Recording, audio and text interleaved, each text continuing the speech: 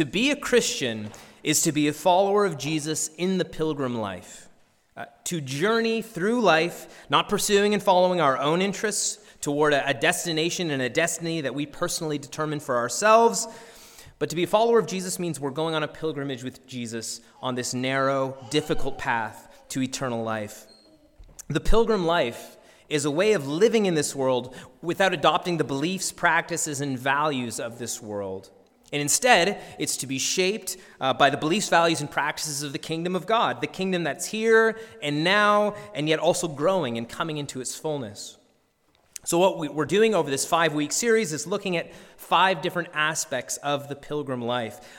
2 weeks ago, week 1, we considered pilgrim vision. How do pilgrims see the world? And the way pilgrims see the world and the road ahead is by God's word. God's word, the Bible, is a lamp to our feet, a light to our path. Christians are to see the world, see the joys, see the sorrows of it, by faith and not by sight. Last week in week 2, we looked at pilgrim discipline. That walking along this road, following Jesus, is often an incredibly difficult one. And we, like athletes in sports, we need real discipline to stay on this road. We need to focus. We need hard work. We need to pursue godliness in all aspects of our life. And importantly, we need to allow the joy that's set before us at the end of this road, our hope in Christ, to motivate us through this whole journey. This is week 3, and we'll be looking at another important aspect of the pilgrim life, pilgrim friendship, pilgrim friendships. As we journey through life following Jesus, listen, we're not alone. If you hear God's invitation to you this morning to begin to follow Jesus, you're not on your own. You are surrounded by friends and family who themselves are following after Jesus. Christians in the pilgrim life, they must find themselves surrounded by men and women traveling alongside of them because this is God's very care for them. This is his idea. When you become a Christian, you don't become a lone ranger. You receive brothers and sisters, mothers and fathers, friends in the faith who will walk with you through all of life's ups and downs until we arrive together at our final destination. Friendship, like all things, actually requires God's light, God's word to shine on it. There are lots of ideas in our world. There are television programs called Friends that give us a vision of what friendship is all about, what a good friend is, what a bad friend is, the value, the purpose of friendship. And yet as pilgrims, we need a pilgrim vision of friendship. We need God's word to shine its light on friendship. True friendship may not actually be what you think it is. It's what God says it is. And so this morning, we'll be looking at a few passages. We'll be looking at the book of Proverbs, which is a wisdom book, contains lots of sayings about the kinds of friends that we should want to be, the kinds of friends we have. A very large theme running throughout the book of Proverbs is that friends become means of us becoming either wise or becoming fools. So we need to be cautious about the kinds of friends that we are or have. Our longer reading, if you can see it there from John chapter 15, is from John's Gospel. This is a first-century record of Jesus' life and ministry. It's taken from Jesus' farewell discourse. This is the last time that Jesus is with his disciples before he's arrested, before he's crucified. He's giving some final instructions to them before his death and his eventual resurrection. So what we're listening to in chapter 15 is part of Jesus' preparing his disciples, his followers, for all that's ahead. So again, let me encourage you to turn to the scriptures either in your Bible or on the worship guide. Proverbs 17:17. A friend loves at all times, and a brother is born for adversity. 27:5-6. Better is open rebuke than hidden love. Faithful are the wounds of a friend. Profuse are the kisses of an enemy. And then John 15, the words of our Lord. As the Father has loved me, so have I loved you. Abide in my love. If you keep my commandments, you will abide in my love, just as I have kept my Father's commandments and abide in his love. These things I have spoken to you, that your joy, these things I have spoken to you, that my joy may be in you, and that your joy may be full. This is my commandment, that you love one another as I have loved you. Greater love has no one than this, that someone lay down his life for his friends. You are my friends if you do what I command you. No longer do I call you servants, for the servant does not know what his master is doing, but I have called you friends. For all that I have heard from my Father, I've made known to you. This is the word of the Lord. Thanks be to God. Let me pray for us. Father, what a gift friendship is. Thank you for gifting it to so many of us and showing us the way by your word on how to choose and how to become better friends. Father, would you now give us your Spirit to convict and rebuke many of us for being unfaithful or disobedient in our friendships, for not being the kinds of friends that you call us in your word to be. Would you strengthen us now as we're shaped by the Scriptures to become your faithful pilgrim people, to become good and faithful friends as we follow your Son, Christ, who is the friend of sinners. We ask this for the sake of your glory and name and for your people's good. Amen. If you've been at Christ Church long enough, you know how much I like the writings of both C.S. Lewis and J.R.R. Tolkien. It's not original as a Presbyterian minister to like these guys. I just have no choice. They're fantastic. Lewis, if you're familiar with him, he wrote a fantasy series called The Chronicles of Narnia. He wrote lots of deep, very helpful books about the Christian life, books like Mere Christianity, the Screwtape Letters. Tolkien, of course, created the universe of Middle-earth and the fantasy epic The Lord of the Rings. I don't have a Lord of the Rings quote today to go along with it, but just trust me, I've got a few in the bank. Now, what not everybody knows about these two guys is that they were dear, dear friends.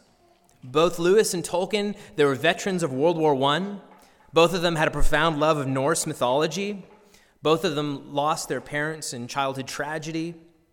And both became respected scholars and professors in their fields at Oxford, where they met.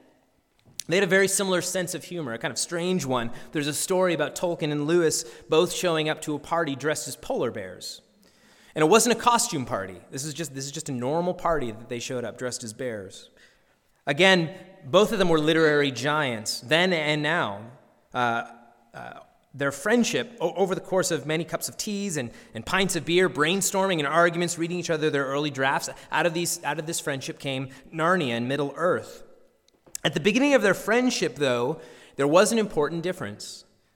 Tolkien was a faithful, devoted follower of Christ, and Lewis was not. He was an atheist or an agnostic at best. And this didn't sit well with Tolkien. Despite all they shared, despite all their common loves, he wanted more. He wanted better for his dear, dear friend. And so Tolkien, along with another mutual Christian friend, a guy named Hugo Dyson, they met with Lewis regularly to talk about life, to talk about books, to talk about theology. And these talks, we know from Lewis's letters, which he wrote to other friends after the fact, they were an instrumental force in Lewis's life to bring him into the life of faith, to chisel away at his long-held unbelief. Lewis came to believe the story about Jesus Christ, which mattered so much to his dear friend Tolkien. He believed that this story was true, that who Jesus was and what he came to do, it mattered, that it was worth building his whole life on, and that's exactly what he did. See, friendship, it has the power to shape and to mold us, to take us in directions that we didn't originally plan to go on our own. This can be in a very good direction. It could also be in a very bad direction. We are the company that we keep. Friends who care for us and they speak the truth to us, they can deepen our faith. They can make us more whole. Some relationships that we have, of course, may pull us away from Christ, pull us more into worldly values. Friendship in the world, apart from the church, apart from Christ, it can be deeply enjoyable. It can actually be very helpful in many different ways. This is part of God's grace to the world, sharing a common sense of humor, passion for books, spending long hours together and having similar careers. All of these are good, and yet they're not the deepest sources. They're not the purpose, fundamentally, of friendship. When the Scriptures shine a light on friendship, we see friendship in all of its sweetness as God intended it. We see that what being a true friend is about being a pilgrim friend. It's all about journeying together after Jesus. We see that being a true friend is engaging in pilgrim friendship, and we see that in texts like what we have from Proverbs and John chapter 15. So as we go through the sermon this morning, we're going to be kind of filling out a very short definition of pilgrim friendship, and this is the first part.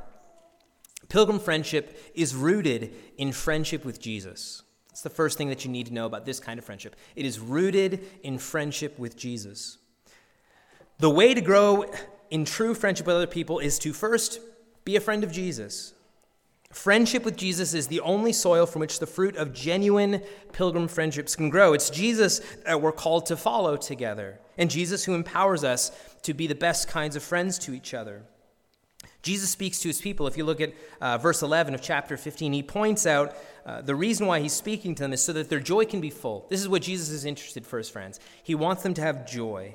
Everything he has to say to us here throughout his word is intended for our maximum joy. Following Jesus is not always easy. This is very clear, but it's best. In the end, hearing and obeying Jesus leads us to ultimate life, ultimate joy. Jesus himself experiences this ultimate joy, sometimes not going by an easy road. He experiences this joy by abiding in his Father's love and keeping his Father's commandments, hearing what the Father says, believing it, and acting on it. And Jesus, if you look at verse 10, he calls his friends to do the exact same thing. Jesus wants those following him to abide in his love, to remain in his love, to remain his friends. And this is how they do it, by hearing, by believing, by acting on what he says. Verse 14 just puts it very succinctly. You are my friends if you do what I command you. Now, it might sound a bit odd to you for a friendship, right? Doing what another person commands, but understand that Jesus is being the very best kind of friend to us by telling us this. He's very clear in this text. He's not after servants. He's after friends. And as a friend, he tells us where the only path to joy is found. It's found in following him, in believing in him. We might have good things to offer to our friends, but if we want to offer them maximum joy, it'll be in obedience and trust in this Jesus. In the letter 1 John, not John the Gospel, but 1 John chapter 2, it expresses the same truth somewhat in the negative. And this is how John writes it in chapter 2. It says, do not love the world or the things in the world. If anyone loves the world, the love of the Father is not in him. For all that is in the world, the desires of the flesh, and the desires of the eyes, and the pride of life, is not from the Father, but is from the world. And the world is passing away, along with its desires. But whoever does the will of God abides forever.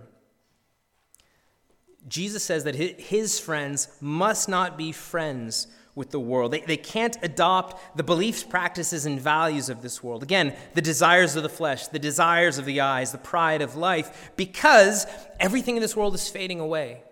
It won't lead to final joy in life. It will lead to disappointment. Ultimately, it will lead to death. And Jesus won't have his friends live like this. He loves them too much. Friendship with Jesus is like being invited to a rich feast that everyone's invited to come to. But in order to come and to enjoy this feast, you first have to stop going to the dumpster to find food. This is what Jesus is saying when he invites us to obey his commands. Listen, if you want to be a good friend to other people, you must first root yourself in obedience and faith to Christ. When we're his friends, we're strengthened and able to become good friends to others. We're able to care about their joy and their life. And so this idea, it moves us into the next part of understanding pilgrim friendship to complete our sentence on friendship. And it's this: pilgrim friendship is rooted in friendship with Jesus and is expressed through sacrificial love. Pilgrim friendship is expressed through sacrificial love. True friendship is expressed not in getting, but in giving. Not in taking life from others, but in giving our lives to them. It's not using others for our benefit, but it's being useful to them. That's true friendship. Jesus tells us that his command is, in verses 12 and 13, if you look at it there, this is my commandment, that you love one another as I have loved you. And Jesus doesn't leave it to our imagination, just kind of populate the word love with whatever we would like to. He actually defines this kind of love for us. Greater love has no one than this, that someone lay down his life for his friends. To be a pilgrim friend means to lay down your life, to live a life of sacrificial service for the good of your friends. Jesus is the true friend to us. Jesus is a true friend because his friendship is expressed through incredible sacrificial love. When we look at the cross, we see Jesus' friendship to sinners and sufferers. For us, Jesus endured the cross. He does this impossibly difficult thing, suffering, dying for us so that we can have life. Each of us have loved and been friends with the world and rejected friendship with God and with Christ. We've given ourselves over to the desires of the flesh, the desires of the eyes, the pride of life. We each deserve to be treated not as friends of God, but enemies of God. This is a very serious case. And so Christ, out of love for us, took our place. We deserve to be there, not him. And there Jesus was treated on the cross by God as an enemy of God. And he did so for us and in our place. See, this is the gospel. Through Christ's death, those who repent of their sins and they trust in his sacrificial love, they are forgiven, they're restored, they're brought close, they are made friends. Because Jesus laid his life down for us, instead of being enemies of God, we become friends of God, dearly loved sons and daughters. Christ loves us with a sacrificial, costly love. And this picture, this image of what Christ has done, this is what he now calls us to do for our friends, albeit in a different kind of way. We too are called to put aside our comfort, to put aside our desires, our rights, to express true friendship to others by laying down our lives for them. Proverbs 17 makes it clear that the aim of friendship is love. A friend loves at all times. Love, as Jesus defines it, is the central ingredient to friendship. We're to love our friends in good times, in times of adversity. Friendship is all about love. And Proverbs 27, if you look down at it, reminds us of one way, and there are many other ways that we can express this kind of sacrificial love, but one particular way that sacrificial love in pilgrim friendships is very different from a worldly understanding of friendship.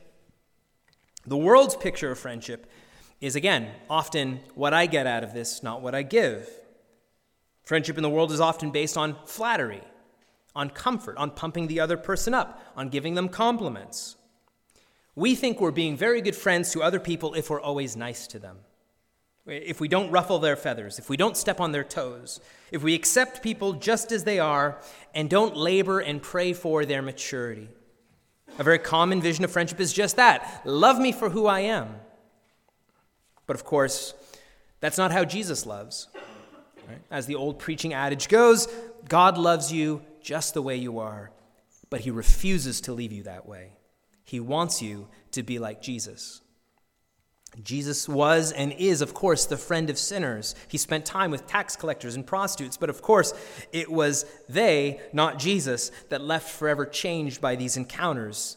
And that's because of his sacrificial love, seeking their good, not their comfort. Proverbs 27 expresses sacrificial love in this very interesting way, and that's, if you're paying attention, through loving rebuke, loving encouragement, loving wounds. Again, a very different vision of friendship that you may have, a love for friends that the world doesn't understand, different than what comes naturally to us. And that's why we need to be rooted in our friendship with Jesus and trust his words in order to learn to love like this. The writer of Proverbs 27, if you look at verse 5, he says that good friends openly rebuke good friends as the occasion requires. This isn't about having this hair trigger, ready to correct somebody for any small misstep, being a bit of a bossy boots. That's not what this is talking about. It's about being willing to say things in love that correct, that challenge a friend's behavior and beliefs and actions. In contrast to this, kind of the other side of the coin, is a person who might love their friend in a certain sense of the word, but who lacks the courage to risk to correct them. Their love is a hidden love. It's weak. It's an ineffectual love. Open, clear correction from a good friend for another friend's good is an act of sacrificial love for them. It's taking a bit of a risk to say something that's difficult. Verse 6 of Proverbs 27 tells us that the rebuking wounds that a true friend gives can be trusted. They're faithful. They're good. Again, they might not be comfortable to receive or comfortable to administer, but they're for our joy. The contrast to this is somebody who gives you kisses all day long. Who wouldn't want a friend like that? Who just loves you the way you are. It's kind of like a puppy welcoming you whenever they see you. They won't ever say a hard thing to you. They just want you to be happy. They want you to be comfortable. But so in the end proves to be your enemy and not a friend, unwilling to give you the wounds that will make you whole. This is not a good friend. There's a very old quote from Plutarch that goes like this: I don't need a friend who changes when I change and who nods when I nod. My shadow does that much better. We need friends like Jesus who aren't shadows for us, but ones who love us, are willing to lay down their lives for us, to take risks in order to serve us. I probably shared this story with you all before here, but it's worth repeating because I've been very blessed by these kinds of friendships in my life. When I was young, when I was dating Brittany, when I was in university, I shared a house with my friend Jared. A few other roommates kind of circulated in and out, but Jared and I were there for the longest. And it was kind of a strange time for me in my life and my faith. And Jared was a good friend to me. And there was a time after a course of several weeks where Jared just kind of saw me in the living room. He's like, "Hey, Mike, I wanted to talk to you. I've noticed that over the past couple of weeks that you've been pretty selfish. You haven't been kind of carrying your load in the house. When people talk to you, you're not really paying attention to what they say. You don't seem to be very interested. You seem to just kind of be interested in yourself. And I don't think that's good. I don't want that for you. I want you to be changed. I want better for you as a friend." That's a friend, right? It was an open rebuke. It was a faithful wound.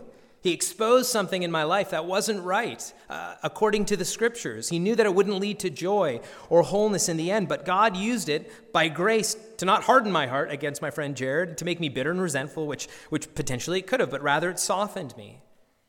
It drew me closer to God, to receive repentance and forgiveness, not from just from Jared, but against God, against whom I had sinned. It helped me to repent, to begin to live a life more like Jesus. Again, pilgrim friendship is rooted in friendship with Jesus. He is the source and originator of this, but then it's expressed through sacrificial love. This is how he shows his love for us, and this is how we need to show our love for our friends.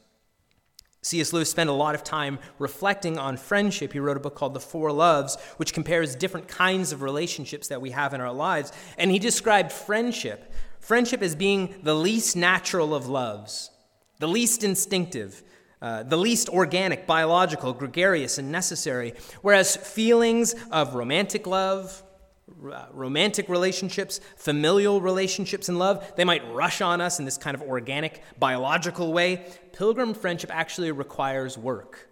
It requires a particular kind of effort. Another way of saying this is that if you're in a romantic relationship or you have family relationships, they are not naturally or automatically pilgrim friendships. It takes pilgrim discipline to see this kind of friendship happening. So whether you're dating, whether you're married, if you have kids, if you have parents, your goal should be to see these relationships in your home, in your life, be transformed into pilgrim friendships, where together you're journeying towards Jesus. I'm going to close with this now. I'm going to give you two applications of everything that we've been talking about this morning. And I'll give it to you in the form of two kinds of habits, a daily habit and a weekly habit. All right? Two ways for all of us to become better friends on a daily basis and on a weekly basis. So this is the first, the daily habit. It's not surprising, but this is what it is. To become a good friend to others, you have to spend daily time with the best of friends. That is with Jesus. There's no friend like him. There is no friend like him who knows you and yet loves you. You have no friend like this who is willing to speak the truth to you, who will lay down his life at great cost to himself to see you matured and renewed and changed. Jesus called his disciples his friends. If you look at the end of verse 15, this is one of the ways that it comes across. He is a friend to them because he has made known to them everything he heard from his Father. Jesus is a truth teller. And so this daily habit, one way we are to grow ourselves and to grow and to be the kinds of friends that this world needs is by daily listening to God our Father speak to us in the pages of the Scriptures and responding to him in prayer, abiding in his love, lingering, remaining in this great love, daily reading and prayer, learning from our best friend how to become pilgrim friends, receiving from God rich food, which we get to enjoy, but also to share with our hungry friends. Developing this daily habit of time in the Word and in prayer is a little bit like that order that you receive when you go on the plane, that if the oxygen masks deploy, you have to put it on yourself first before you give it to anyone else. See, you and I, we have to breathe deeply of the Scriptures and be helped and be changed and be saved by them before we share Christ with others. We should, as the saying goes, talk to God about people before we talk to people about God. Before we even consider rebuking or correcting others, we need to be in the Scriptures ourselves, corrected and shaped and changed. Jesus is the friend of sinners and sufferers, and so we must abide in him daily.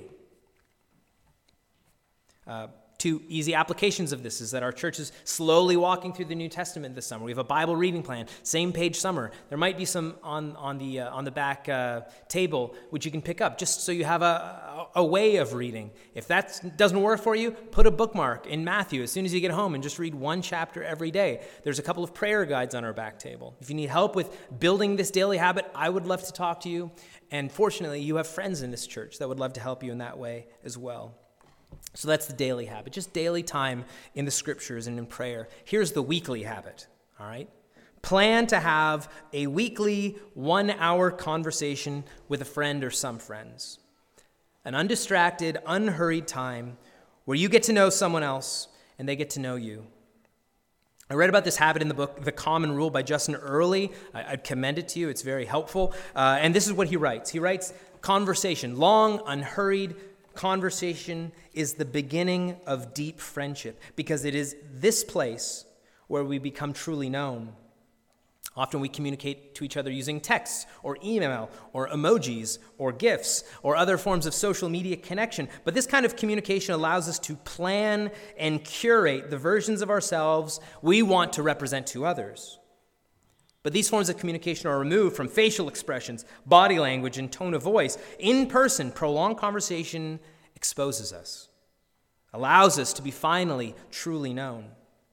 And Justin writes in his book that it was in long conversation with friends that they began to tell each other the things they wouldn't tell anyone else, what they wanted to do with their lives, who they wanted to become, who they liked, what they were scared of. And listen, he writes this, much of friendship comes from admitting the things that make you seem fragile when spoken out loud. And this is why friendship is so hard.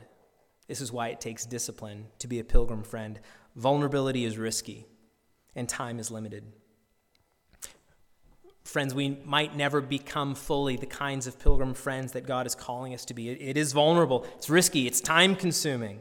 Many of us feel lonely and isolated. We're hungry for this kind of friendship. And so let me encourage you as we end, be this kind of pilgrim friend to others. Reach out to the people around you. Look around this space. We're in this journey together. We need these kinds of friends. And also be reminded that Christ has been this kind of friend to you. He's available for you. He is there. He is willing to spend time with you. Abide in that love daily, and then love one another as he has loved you. Now may you abide in the love of Jesus, the friend of sinners.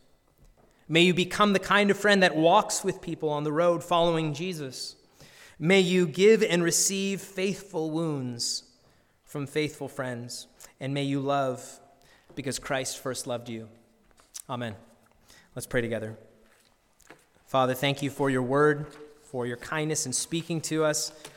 Father, thank you for sending your Son who came to be a friend of sinners. Lord, would you help us to receive life and joy in him and to be able to have something good to share with those around us who are hungry and so needy.